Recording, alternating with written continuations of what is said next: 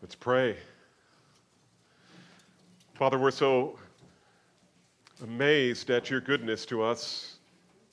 And you have promised no good thing do you withhold from those who walk uprightly. You give us yourself. More than anything else, you offer yourself.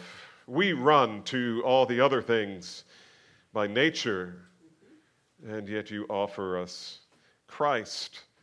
We pray, Father, that you would help us to see the significance of that and learn to pray for that, for each other.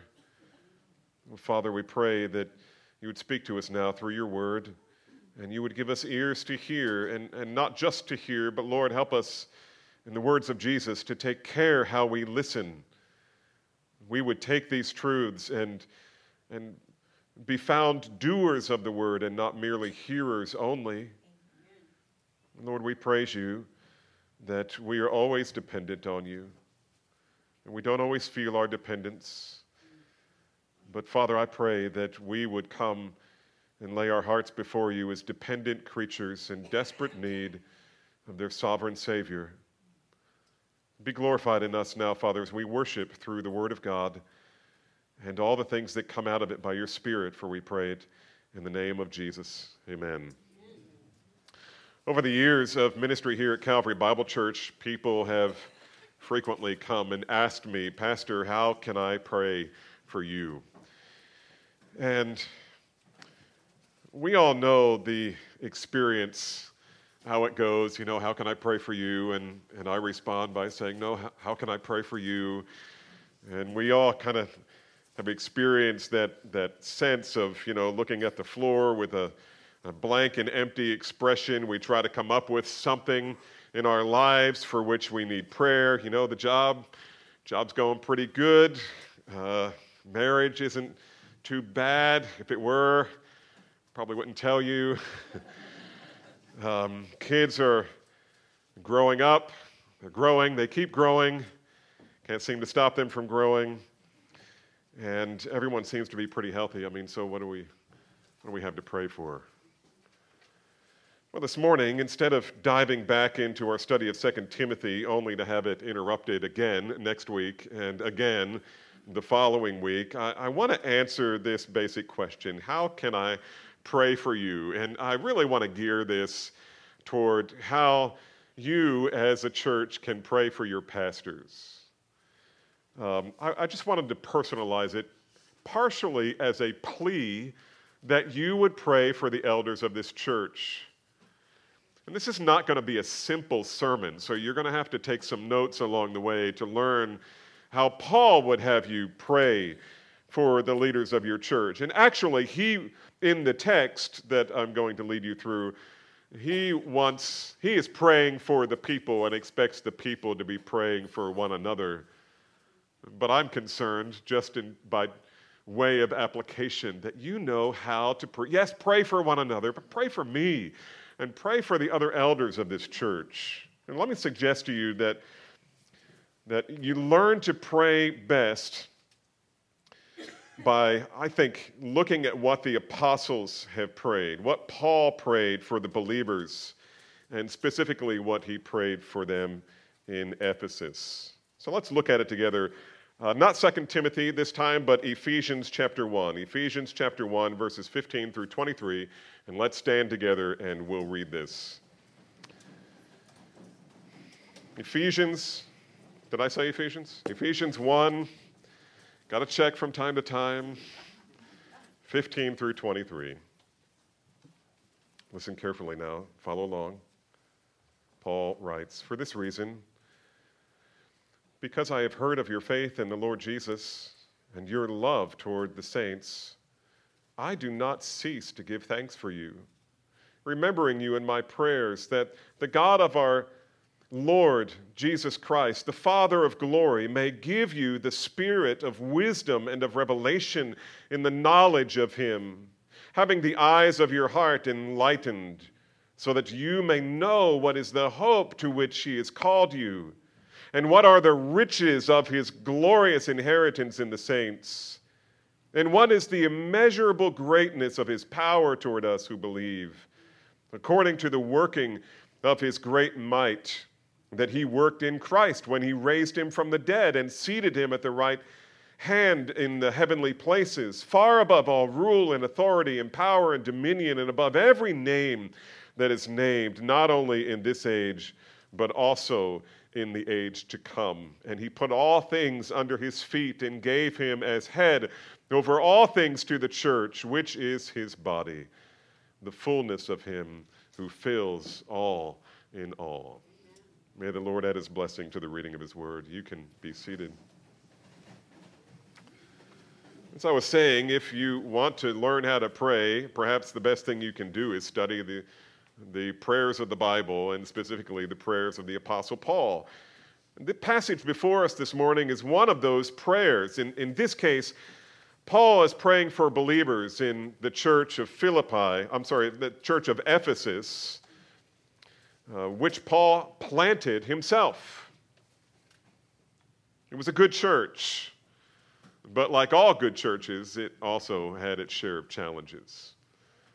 Paul, too, is facing a significant challenge as he had recently been placed under house arrest in Rome. And yet, even though Paul was in one of the greatest positions of need he had ever been in this context, his prayer is not for himself. How would you pray if you found yourself suddenly in jail and you're writing an email to your church back in Fort Worth? What would you pray for? Send somebody with keys to unlock that cell and let me out. Pray that the Lord would give me a better bed, a better cellmate. Pray that I'd be released. None of that from the Apostle Paul. Paul's prayers tend to sound a little different than ours. Typically, when we Western Christians pray for others, we focus our petitions on relief from suffering and the restoration of comfort and health. But Paul never prayed like that. Never prayed like that. Isn't that interesting? His concern was always that believers and church leaders alike go deep in the knowledge of God and love for God and obedience to God for the glory of Christ, no matter what their circumstances. And that is certainly the case here. What specifically did Paul ask God to do for the believers in Ephesus? Well, his primary prayer is that they would grow deep in the knowledge of God. That they would grow deep in the knowledge of God. And so if you want to know how to pray for your pastors, if you want to know how to pray for me and my family, then ask on our behalf for a more intimate knowledge of God. Or I frequently say when people ask me, on the fly, how can I pray for you? I don't necessarily think of this passage, but I know it's all over Scripture. And the simplest way I know to say it is pray that I'll love Jesus more. Pray that I'll know him more. Look at verses 16 and 17. I do not cease to give thanks for you, remembering you in my prayers, that the God of our Lord Jesus Christ, the Father of glory, may give you the spirit of wisdom and of revelation in the knowledge of him. On one occasion, Job asked, can man by searching find out God? And Paul believed not only that we can, but that we must. For example, Jesus said in John chapter 17 that eternal life consists of knowing God. On the Mount of Olives, he prayed, this is eternal life, that they may know you. That they may know you. This is eternal life, that they may know you, the only true God, and Jesus Christ, whom you have sent. What is salvation? Salvation is not merely the forgiveness of sins. Forgiveness of sins is a means to an end. It is not just the establishment of perfect righteousness. That too is a means to an end. Because the ends that God is after is simply this, that we would know God, that we would know him. This is eternal life. And so you see, eternal life is not about one day seeing the pearly gates or the streets of gold or being reunited with loved ones who have gone before. No, eternal life is simply about, and I shouldn't throw in the caveat simply, because there's nothing simple about knowing the God who is infinite in all of his perfections. To spend eternity knowing and growing in the knowledge of God, living in personal communion with the Father, starting now, starting the day you first believed. You know what? We can get so sidetracked from this. We can get so busy doing ministry and checking off our spiritual disciplines, and all that's great. You should be disciplined. But are we being disciplined for communion with God? That's what Paul is talking about. It's not just know about God. It is knowing God, like a man knows his wife, like a wife knows her husband. It's something that continues. You're constantly knowing, constantly getting to know, constantly growing in your knowledge of one another. By the way, this has always been true, this idea that eternal life is knowing God, or we might say salvation consists in knowing God. Even in the Old Testament, this is how God spoke of those who belonged to him. That didn't occur to me probably ever until this week in studying this passage. Let me give you an example. Through the prophet Jeremiah, the Lord declares, "Thus says the Lord, let not the wise man boast in his wisdom, let not the mighty man boast in his might, let not the rich man boast in his riches, but let him who boasts boast in this, that he understands and knows me." He knows me. You could call a true Christian a knower of God. This is one who knows God. In Russia, they refer to true Christians as repenters, and that's a wonderful term. But even repentance has an object. It's taking us somewhere. We're repenting unto God that we might know God. On the other hand, in the Old Testament, unbelievers, listen to this, unbelievers were described as people who do not know God. Or, Jeremiah 9:6 says, they refuse to know God. It's not like they didn't take that class. Well, I didn't know God because I didn't get Knowing God 101. No. You don't know him because you don't want to know him. They refuse to know him. And by the way, Jesus picks up on this way of thinking about salvation when he predicts that one day he, the Lord himself, will say to many, "Depart from me, I never," what? Knew you. It is this knowledge of God, being known by God and knowing God, that is the essence of our eternal life. And what a privilege. Who are we and who are my children? Who is this people, this church, that we would know God? Behold, what manner of love the Father has given unto us, that we should be called the sons of God. We are, of all people, the most privileged. We know God in a way that the angels can't know him.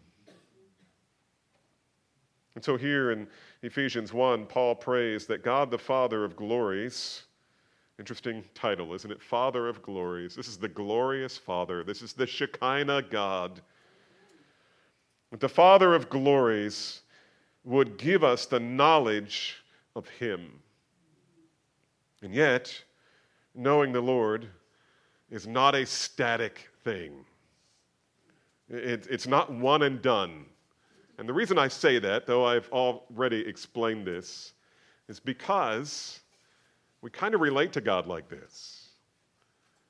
You know, I prayed the prayer. I repented. I put my trust in Jesus. It's kind of like the wife who complains that her husband doesn't express affection, doesn't say, "I love you," and he says, "I told you that I loved you on the day we got married. If anything changes, I'll let you know." And we treat God like that. We think of knowing God as that thing that we did that day, or that thing that He did in us that day. And that's not wrong, but we think of it sometimes, or at least we act like we think of it as something that happened back then, and that's all we need. And that's all the Christian life is about, when it's not. It's about us growing in the knowledge of Him. You may have trusted Christ for salvation. You may have repented of your sins long ago and experienced real change in your life as a result. But every true Christian discovers very quickly that the depths and the riches of the wisdom and knowledge of God are unsearchable, and we should search them anyway. His ways are unfathomable, but we should drop the line and try to fathom it anyway. And we will spend eternity learning and discovering and joyfully embracing the infinite riches that are ours as we grow in intimate knowledge of God. You remember when you first came to Christ, how excited you were to be reconciled to God? You still have that? You still have it? Do you still pursue Him as you did on the day you first believed?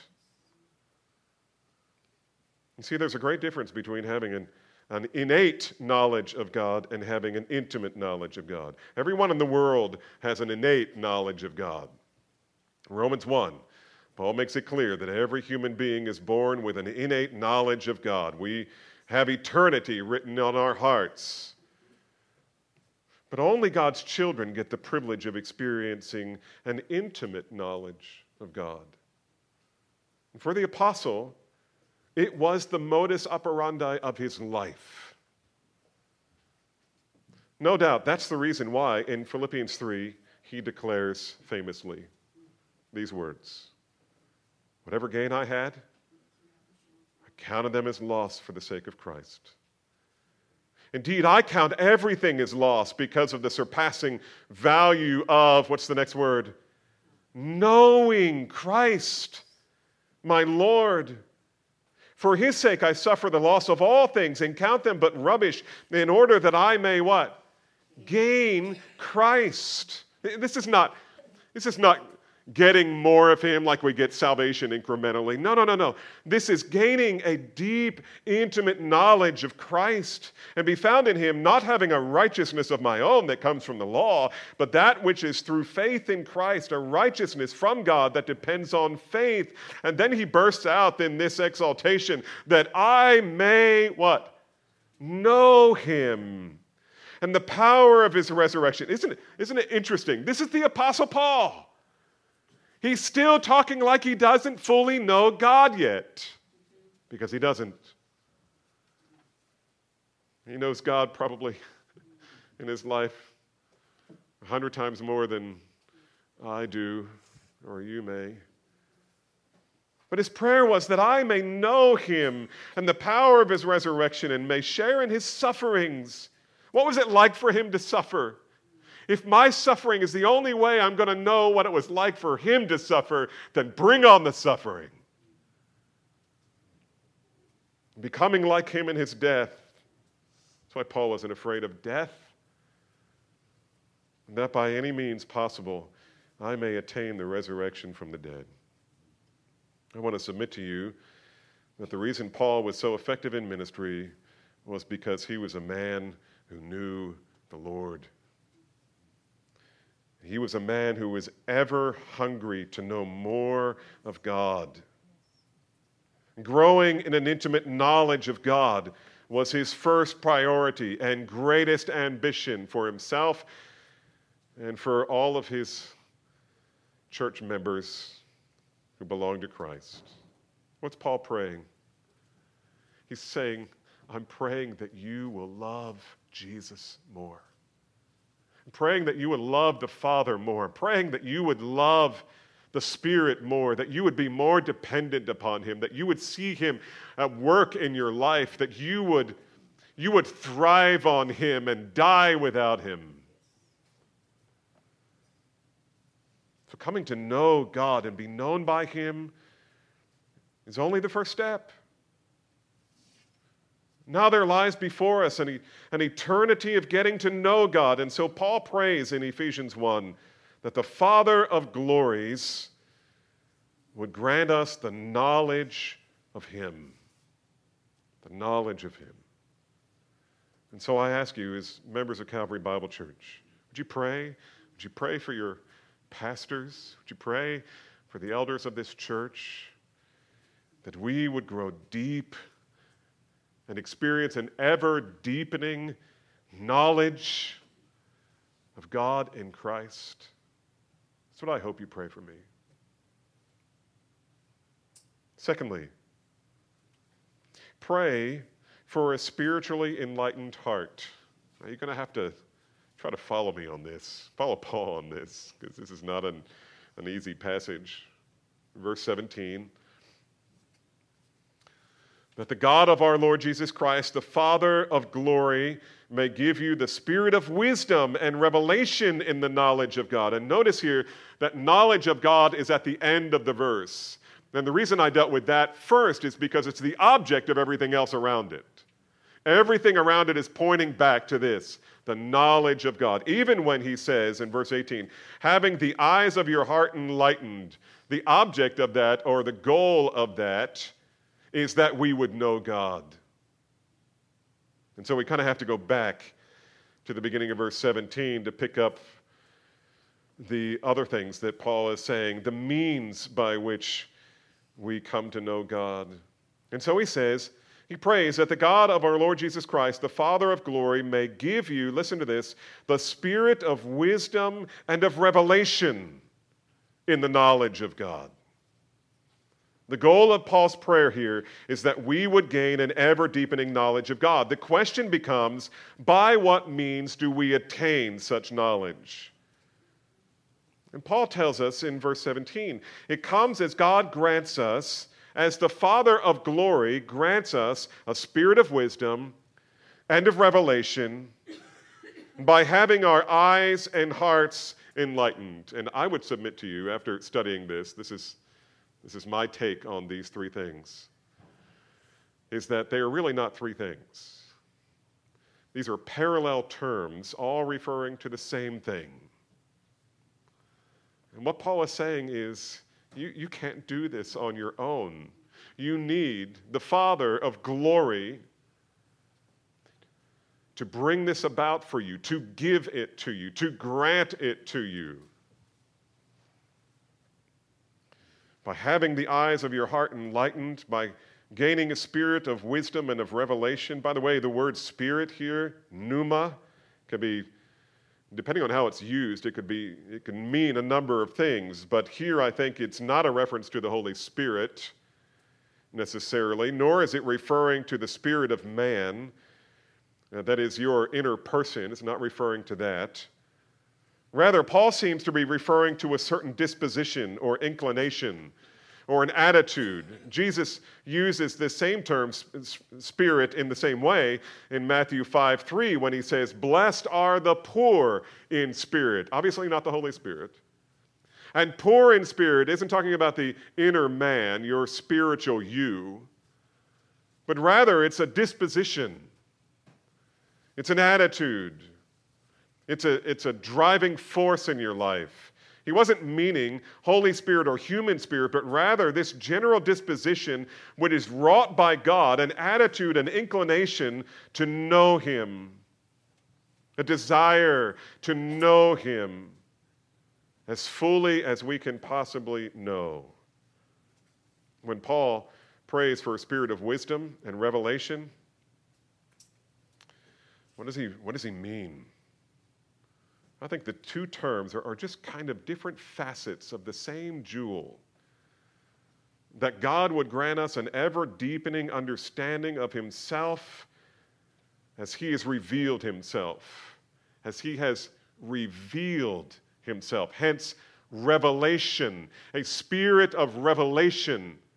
That God would give you the spirit of wisdom and of revelation. And the two go together because the spirit of wisdom, or that attitude of seeking the wisdom of God comes as we seek it in the Word of God, the revelation of God. And Paul is praying, I pray that you are ravenously hungry for knowing God. And if you are, it will drive you to His Word. And if you are, it will drive you to learning everything you can about the Father of glories and His Son, Jesus Christ, and you will bring them to bear upon your life with divine wisdom, and you will change. Listen, beloved, your pastors, your elders at Calvary Bible Church need this spirit of wisdom and spirit of revelation. Week after week, day after day, God calls us to ever grow deeper in the knowledge of God and to bring that intimate knowledge to bear on our own lives first, and then on the practical issues of life in the local church. Believe me, if you were to sit in on any of our meetings in 1999, you would, well, this is 1999. Boy, I'm flashing back to when Jim Pittman was here. 2019. If you were to sit in on those conversations, you would know, man, where do we get wisdom for this? These difficult issues. And the answer to that is, first, know me. Know me. Pursue the knowledge of me. Everything comes from Him. And it all happens, if it happens at all, through the faithful study and the ministry of the Word of God, that which God has revealed about Himself. And to give you a glimpse of practically how this works, or expositorily how this works, let's just take a minute to look at part of the revelation that God has given us by which we know Him. And it's right here in Ephesians. And just look back to the beginning of this chapter 1. And pick up with me at verse 3. See if you can pick up on God revealing Himself. Blessed be the God and Father of our Lord Jesus Christ, who has blessed us in Christ with every spiritual blessing in the heavenly places, even as He chose us in Him before the foundation of the world. How would we know what happened before the foundation of the world if God didn't reveal it? That we should be holy and blameless before Him. In love, He predestined us for adoption as sons through Jesus Christ, according to the purpose of His will, to the praise of His glorious grace, which He has blessed us in the Beloved. In Him we have redemption through His blood, the forgiveness of our trespasses, according to the riches of His grace, which He lavished upon us in all wisdom and insight, making known to us the mystery of His will, according to the purpose which He set forth in Christ, as a plan for the fullness of time, to unite all things in Him, things in heaven and things on earth. In Him we have obtained an inheritance, having been predestined according to the purpose of Him who works all things after the counsel of His will, so that we who are the first to hope in Christ might be to the praise of His glory. In Him you also, when you heard the word of truth, the gospel of your salvation, and believed in Him, you were sealed with the promised Holy Spirit. It was the guarantee of our inheritance, until we acquire possession of it to the praise of His glory. Now, you want to explore the knowledge of God for the next 9 months? Work on chapter 1, the first half.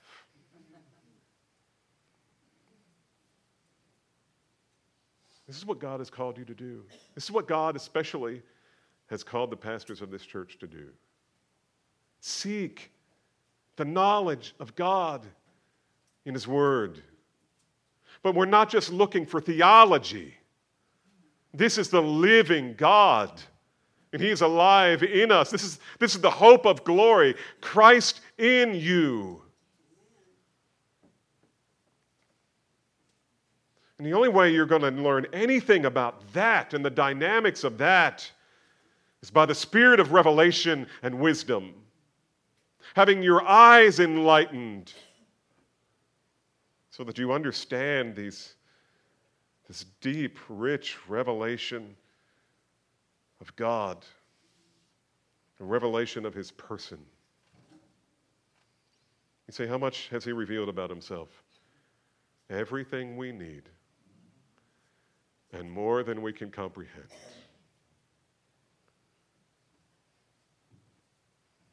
The Word of God is full of such rich self-revelations. As pastors, our calling is to dive deep into the spiritual realities revealed in God's Word, to eat them and drink them, to internalize them, and then to invite each of you to come and enjoy the living water and the bread of life that we have found in His Word. I was praying with the elders this morning, and I'm always the last one to pray, so I get to hear all these guys pray. And it's such a delight. I was just rejoicing in it this morning. Every one of these brothers brought Scripture. And here they are unpacking the Word of God in brief, but reminding us of the revelation of God. And so you see, when you can only give to others, really, you can only give to others what we have discovered ourselves. We can't give away what we don't possess. And so I ask you, pray for us. Look, we're not concerned terribly about being sick. We're not concerned about our cars breaking down. Pray that we would know God. Pray that the Father of glory would grant to us a spirit of wisdom and revelation in the knowledge of Him. The answer to every practical issue in life begins here. To pray that we might grow in the knowledge of God is to pray the richest blessing that one human being can ask for on behalf of another. God, bless them with the knowledge of God. Bless them with the knowledge of Christ. Increase their love of Christ. Give them the spirit of wisdom and revelation. Open their eyes, having eyes of your heart. And notice this is something going on in your heart. This isn't just mental exercise. You're not just memorizing facts. This is that the eyes of your heart would be enlightened. And Paul knew that, and he demonstrated it all through the New Testament. There was nothing that he wanted more for God's people than to know God intimately as he was coming to know God. Can you imagine the effect it would have had on the church of Ephesus if Paul's prayer was answered in them? Imagine the disputes and the wrangling about words that he warned Timothy about because he was in Ephesus. Imagine how many of those arguments would never have happened. How many of the divisions, how much of that false teaching would have been either dealt with more quickly or never have been a problem at all. This is exactly what was on his mind when he wrote Ephesians chapter 3, verses 14 through 19, when here's another prayer of Paul. For this reason I bow my knees before the Father, from whom every family in heaven and on earth is named, that according to the riches of his glory, there's the glory of the Father again, he may grant you to be strengthened with power through his Spirit in your inner man, so that Christ may dwell in your hearts through faith. Now listen, he's praying that you would be strengthened with power through his Spirit in the inner man, so that Christ may dwell in your hearts through faith. What does that mean? That you would know Christ. That you, he continues, being rooted and grounded in love, may have strength to comprehend, just insert the word know, That you would know with all the saints what is the breadth and the length and the height and the depth, and to know the love of Christ that surpasses knowledge, that you may be filled up with all the fullness of God. That's what it means. That phrase, these phrases, I mean, these are synonymous phrases, virtually. That you would be filled up with the fullness of God means that you would know God in fullest measure. That you would know his love for you. That you would know the glory of how God loved you. He gave his Son, the only one. Paul prays for us believers because he knows how great are the depths that we have to explore in the knowledge of God. He himself had been in covenant with Christ for many years by now, and yet he confesses that though he has been growing in the knowledge of God all this time, he had hardly begun to grasp all that there is to know of his glory or apply to his life. He says, it's not as though I've attained, but I press on. The apostle is praying, not that we would merely know something about God, but that we might hunger and thirst for the living God. With a vibrant communion with God, with real fellowship with God, with intimate relationship with God. He is praying that we would grow in our appreciation of all that God has done for us from before the foundation of the world in Christ Jesus. Do you know him? Do you know him? One of the indicators that we're growing in an intimate knowledge of God, one of the standards of measurement, we might say, regarding your knowledge of God is, okay, you ready to be convicted? Your prayer life. Martin Lloyd-Jones, Keith and I were riding home from the conference yesterday, and I read this to him, and he said, that's convicting. How many of you want me to read it now? Martin Lloyd-Jones says, if you cannot pray for an hour, why can you not? You can talk to your neighbors and friends for an hour easily, nay, for hours. Why then is it difficult for you to speak to God for an hour? There's only one answer. It is because we do not know him. We do not know him sufficiently, and we are not conscious that we are in his presence. That is a simple fact. What's he saying? It's not complicated. If you're not a praying person, it's because you don't know him. I'm not saying you're lost. I mean, that's a possibility.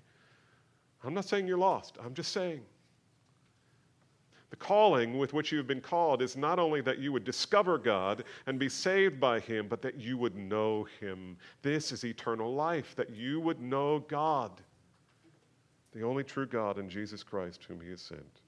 So you want to know how you can pray for me and the elders? Pray that our knowledge of God would grow, our intimacy with God would grow, our love for Christ would grow. Pray that our knowledge of God would expand every time we go into the Word, and that it wouldn't just be theology. It would be theology that leads to doxology, that it would cause us to worship from the heart and repent of sin and glory in Christ Jesus. You're going to meet Pastor Jim next week when he comes to preach on my behalf and yours. And I'll never forget one day, he doesn't know this, so don't tell him. I stepped into his office one day. I was in the office right next door. I wanted to talk to him, so I just kind of turned the knob and burst in. And he had his Bible open, and his head was bowed over his Bible, and he's just weeping. And I said, everything okay? And he just got his breath for a minute, and he said, glory. It's glorious. I don't even know what he was reading. I just went back out the door and closed it. It should not be uncommon for us. If you're looking for glory in God's Word, you'll find it. You won't have to search long. You want to know how you can pray for me and the elders? Pray that our knowledge of God would grow. Pray that He would open our eyes that we may see wonderful things in His Word.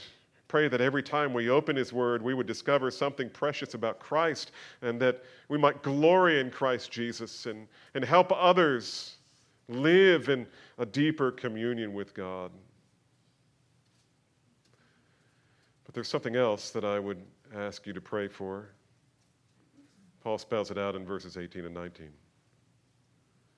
He says, having the eyes of your heart enlightened, which I think corresponds to the spirit of wisdom and the spirit of revelation. The purpose of those two things is that the eyes of our heart would be enlightened, that you may know, watch this, what is the hope to which He has called you? What are the riches of His glorious inheritance in the saints? And what is the immeasurable greatness of His power toward us who believe? Here's what I want you to pray. Ask God for a dependent reliance upon grace. A dependent reliance. Pray that for me, that I would be dependently reliant, that the elders of this church would be dependently reliant upon God's grace. Listen, once the eyes of your heart are enlightened to know the Father of glory, you begin to realize how incredibly rich you are in Christ. You say, you don't understand how sinful I am. I don't need to know. All I know is that your sin is not greater than God. Your sin, whatever it was, is not greater than grace. And when you think of grace, you might think of forgiveness, and that is an enormous grace. You might think of the righteousness of Christ being imputed to your account. That's an enormous grace, but that's not all the grace. And Paul picks out 3 here. He could name 100. He mentions 3 gifts of grace that every believer has by virtue of knowing God, namely the graces of hope, heaven, and power. And Paul says, I pray that the eyes of your heart may be enlightened as you are knowing God to the hope of His calling. Okay, so you are learning God. You are growing in the knowledge of God. And one of the things you discover very quickly as you're learning about God is that you didn't choose Him, He chose you. Amen.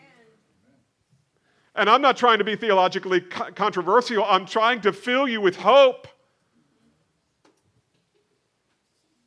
Hopelessness in life comes from a sense that you've reached a dead end, that life has turned really bad, that your sin has become overwhelmingly great, perhaps, that the bottom has dropped out, your situation offers no way of escape, and the only thing to look forward to is pain, grief, rejection, and disappointment. That is completely the wrong perspective for a child of God. You have forgotten the grace of hope. God has called you. Here's a better way, maybe not a better, Paul wrote this. Here's a way that you might understand it better is what I'm saying. He adopted you. One day he went into your orphanage where you were laying there in all of your muck and filth of your sin, and he said, I'll take this one. He is mine. If you know Christ, it doesn't matter what your past sin is. He chose you. Because He loved you. Not because you were so lovable, but because He is love.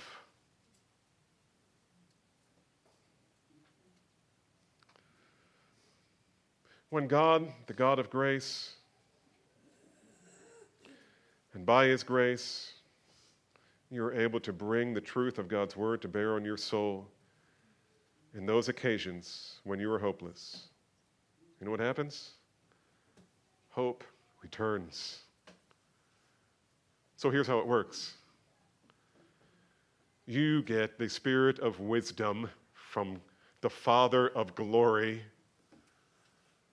and the spirit of revelation, the spirit of wisdom to understand the revelation that He has given. The eyes of your heart are opened, and you who are hopeless become hopeful again.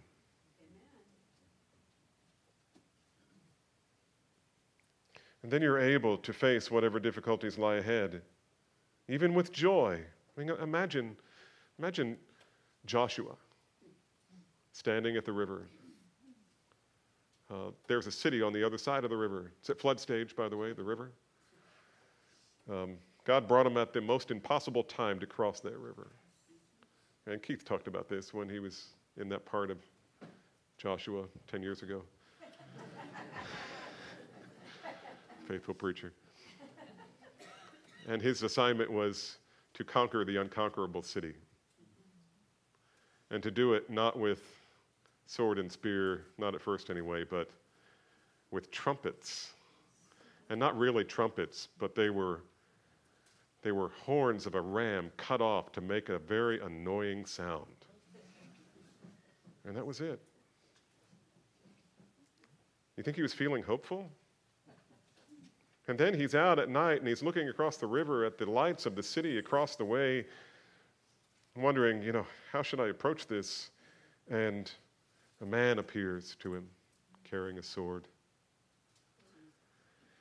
And Joshua says, "Are you with me or are you against me?" And he went, "Neither.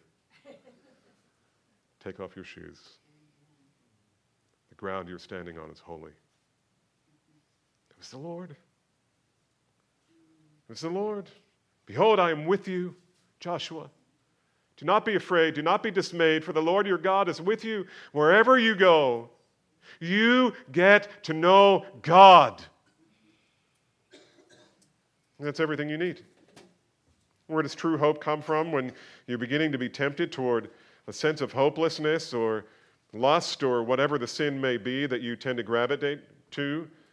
Paul says it is the hope that comes when you recall that you have been chosen by God to be his very own. Can there be any greater hope for living? You may have trouble accepting yourself. You may think that other people hate you because of your sin or something about you. But when you have the spirit of revelation and wisdom, and your heart, the eyes of your heart are enlightened, you realize the only person who matters loves me, and he gave his life for me. Paul used the first 14 verses of Ephesians to reveal this magnificent truth of election, predestination, adoption, forgiveness, wisdom, insight, inheritance, the sealing of the Spirit, all of that just in the first 14 verses. And these precious realities are not just to fill our heads with theological abstractions, but rather to fill our very souls with hope. Listen, if you have hope, you will have courage. If you have this hope, you will purify yourself. You won't be messing around with that stuff, whatever it is. How do you think Paul was able to persevere in all of his excruciating trials? How did he keep hope alive? Answer, he was constantly pursuing the knowledge of God. Knowing and believing these things helps us respond to temptation, like David did when he exhorted his own soul with these words, Psalm 42, verse 5. Why are you in despair, O my soul? And why have you become disturbed within me? You're not always going to be growing in the knowledge of God. It's going to be like this, and hopefully upward generally. But there are going to be times when you're down, and you're going to have to do business with your soul. Why are you in despair within me? Hope in God, for I shall again praise him for the help of his, what's the next word? Presence. What's he mean? The knowledge of God. The presence of God. The presence of the invisible Spirit of God is all about knowing God. Knowing the doctrine of God, God's calling and choosing you is the basis of your hope. So Paul wrote that familiar passage in Romans 8:28. We know that God causes all things to work together for good to those who love God, just think, know God. To those who are called according to his purpose. Those who know him are called according to his purpose, and for them, no matter what the circumstance, God is using it for good.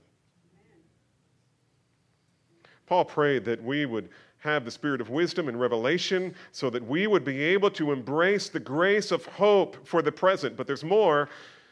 He also wants us to embrace the grace of an inheritance for the future.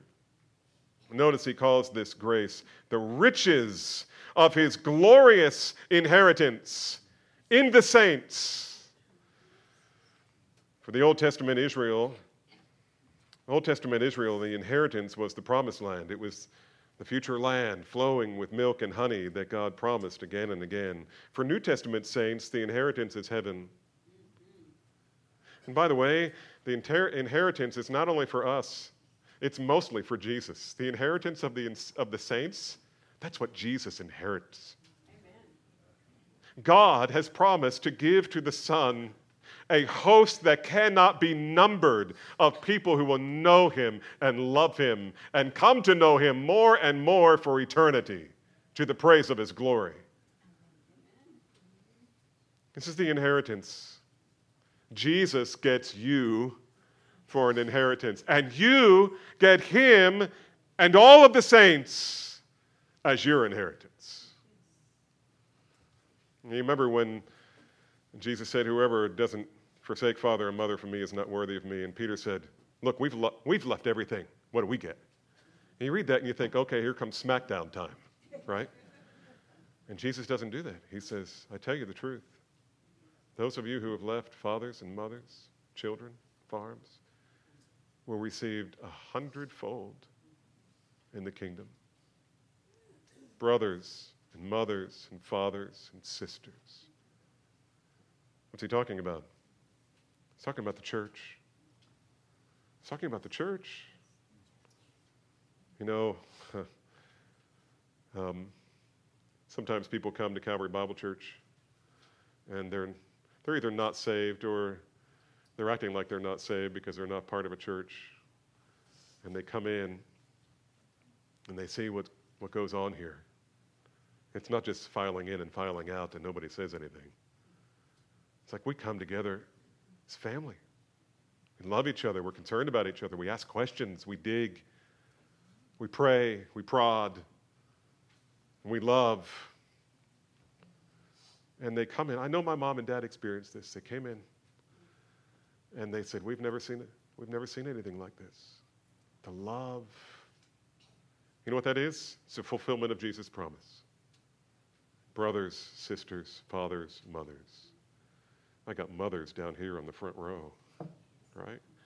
And the row after that, I got sisters all over who treat me like a brother.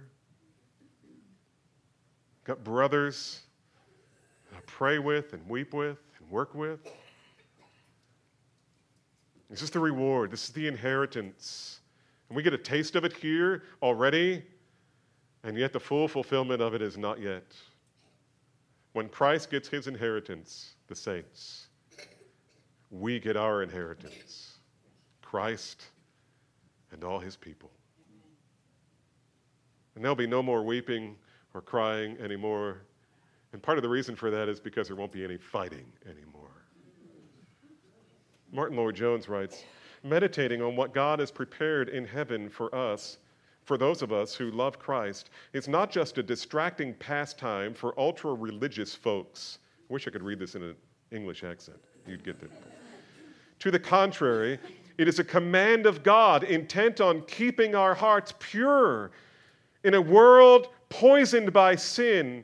For 1 John 3:3 reads, he that has this hope in him purifies himself, even as he is pure. You want to know how to battle your lack of purity? Pursue the knowledge of God, and your heart will be purified. You will hate that sin. The true lack of scriptural holiness today, Lloyd-Jones says, is due, at least in part, to the fact that we do not spend sufficient time meditating upon the glory that awaits us in the future. And the author of Hebrews affirms the same thing.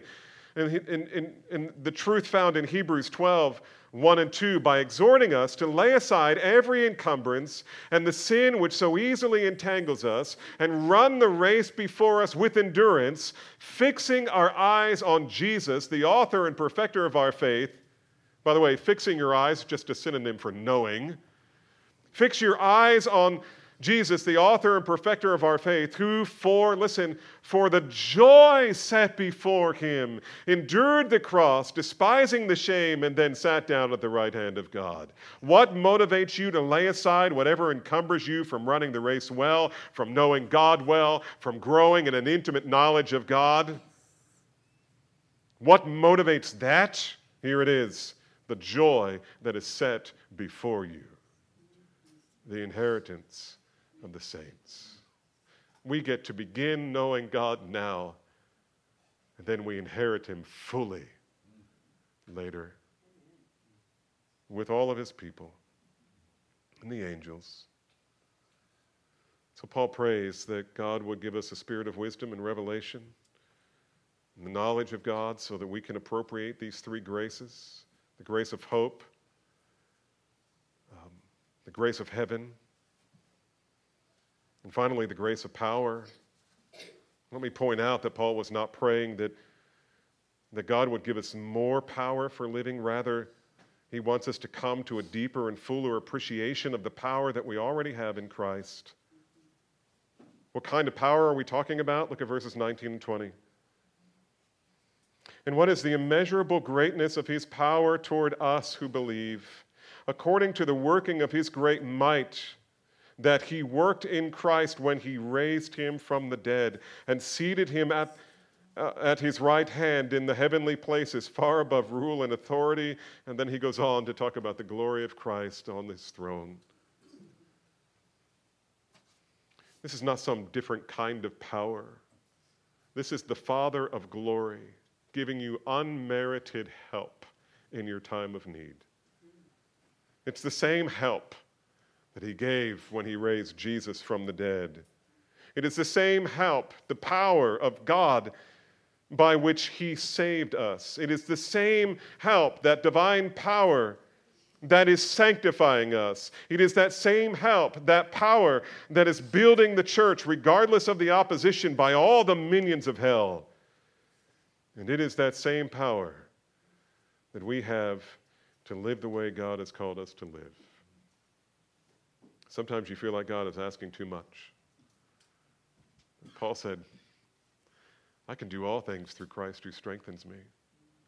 And he said it in the same letter where he said, that I may know him and the power of his resurrection.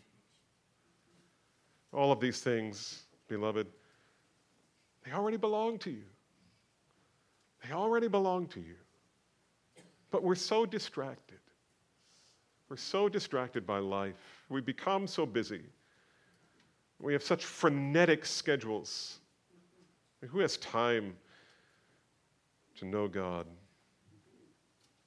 And yet it's in knowing God that all of these graces are poured out upon us. How many of us really appreciate what we've been given?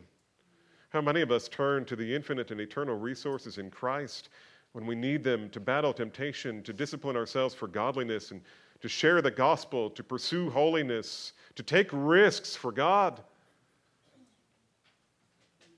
Well, much more could be said on this, but I'm out of time. I just want you to pray for me and for the elders of our church. And I want you to pray for one another. And I want the elders to be praying for you along these lines. Same thing. Paul gave this to us, not just so we would know what he prayed for them as spectators, but that we would learn from these things, how to pray for one another. How do you pray for your wife? How do you pray for your kids? How do you pray for your pastor?